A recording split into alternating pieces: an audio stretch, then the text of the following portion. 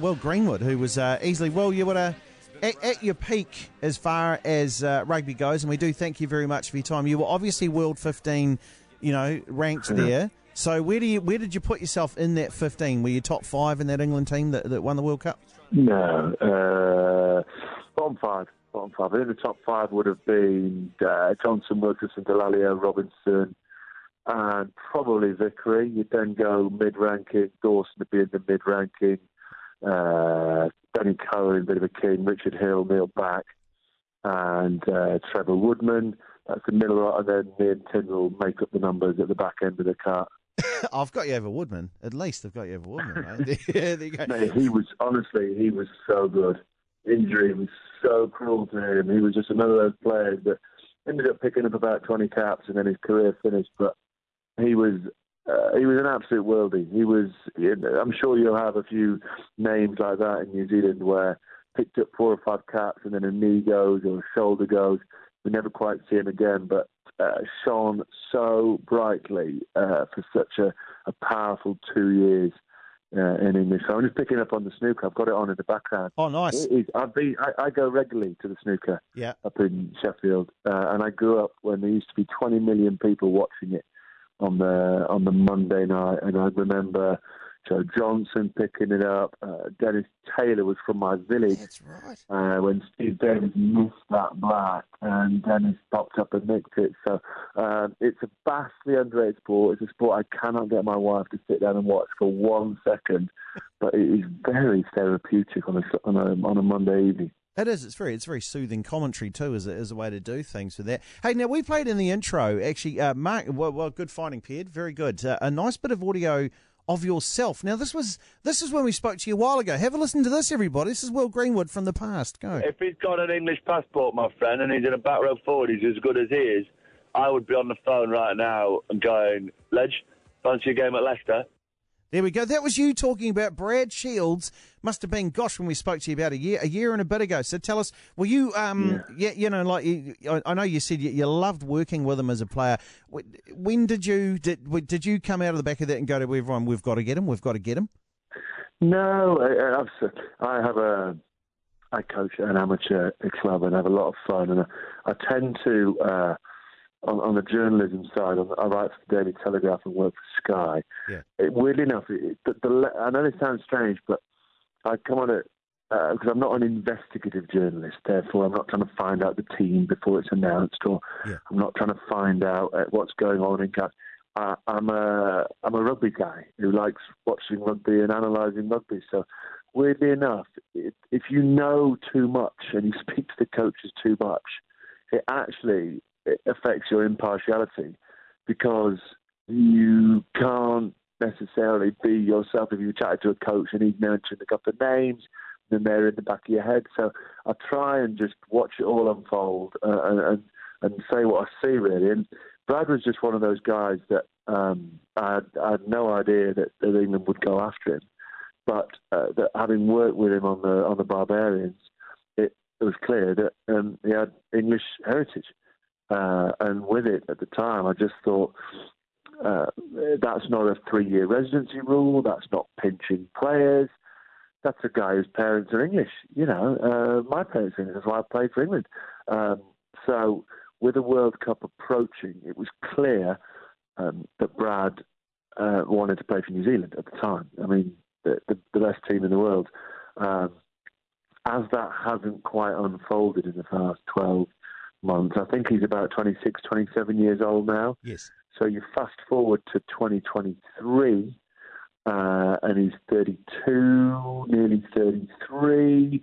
That's going to be tough. He ain't going to get in this New Zealand squad. He ain't going to get it in 2023. And if he moves for England then, as a 32-year-old player, you're limiting your chances. So he's probably left it a fraction late in terms of winning over the English public, but that won't take long if he plays well.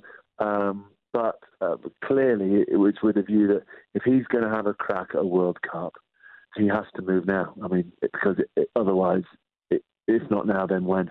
Does he? And when you look at the team that he's got, you think he fits in there naturally? You're going, yep, that's the guy that we want on that blindside position, or will he be a starter or a squad guy? Well, look, it's one of those ones where, what's amazing about New Zealand rugby, and I'm not going to name names yet because it might. There are some All Blacks who are just wow, wow, wow, wow, wow. And there are other All Blacks who are just consumed by the aura and are so awesome in the All Black jersey. But you take them out of the All Black jersey, and that move sometimes hasn't worked to the Northern Hemisphere. It's not been the right environment. The people are around him. They're being away from home, whatever. There are no guarantees that Brad will make the World Cup squad for next year. If Brad plays as well as he can do and has been doing, then he's absolutely in the mix and in with a shout. I mean, Billy Vunipola will be our absolute number one starter in the back row at number 8. I think he's as good as Kieran Reid when he's fit. I think he is a World 15 player.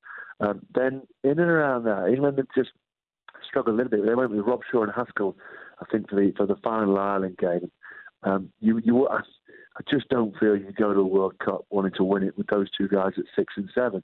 They might stay in the squad for experience, but what you're looking for now is there's a couple of little tyros coming on. There's a guy at Exeter called Don Armand who's fantastic, who Eddie not really wanted to pick, but I hope he gets a chance in South Africa. There's a kid who's 21 called Jack Willis, who I actually said about 3 weeks ago, he's like Brad Shields without the experience. He's rangy, plays socks down, great hip flex, snap in over the ball, happy with the ball in the wide open spaces. So he's another who can come through. There's a James Chisholm at Harlequin. There's 3 or 4 guys, but I think the other thing Eddie would probably be looking at is his leadership, which I think would give him an edge. It's just who's Eddie looking to for who are his lieutenants, who are his vice captains. I think the timing of the move is interesting. There's no doubt it'll ruffle a few feathers if he goes to South Africa having not played for Wasps. So there are some French lads who, at the second they go and sign for a top 14 club, they can't play. And there have been some lads down the years who've been worth them. So Eddie's Eddie. If he picks him, look, he goes in my best wishes because I know he's a wonderful young man. He's a fantastic rugby player. But it will stick in the throat of a lot of English people if he sort of jumps that queue. The safer way, but there's only 10 games until the World Cup, will be finish his Wellington season, jump on a plane, play for Wasps, play brilliantly, get involved in the autumn series. No one looks back. Eddie's view is if he's eligible and he's free and he's signed for Wasps, I'm taking him. No prisoners. Well, Greenwood's here with us. Well, the other story that's making news around the world was the story that came out from Wales Online about the fact that, the Pro 14's gone well for the Cheetahs and the Kings, and that, the possibility of all the South African sides leaving Super Rugby to go off and join that. Now, as you said before, I mean, you're actually the perfect guy to talk to. As you said before, you're not out there investigating this and doing that, but you're a rugby man and you know what you like there and you know what you feel.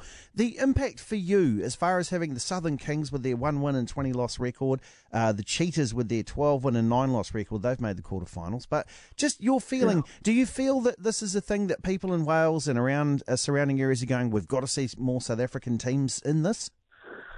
Look, I think finance is one of the main things here. The interesting thing is, for me, and the answer, personally, I think it's more of a South African issue in reality. And I think we did a stat about 2 weeks ago saying there are something like 465 South African players not playing in South Africa around the world at pretty decent level.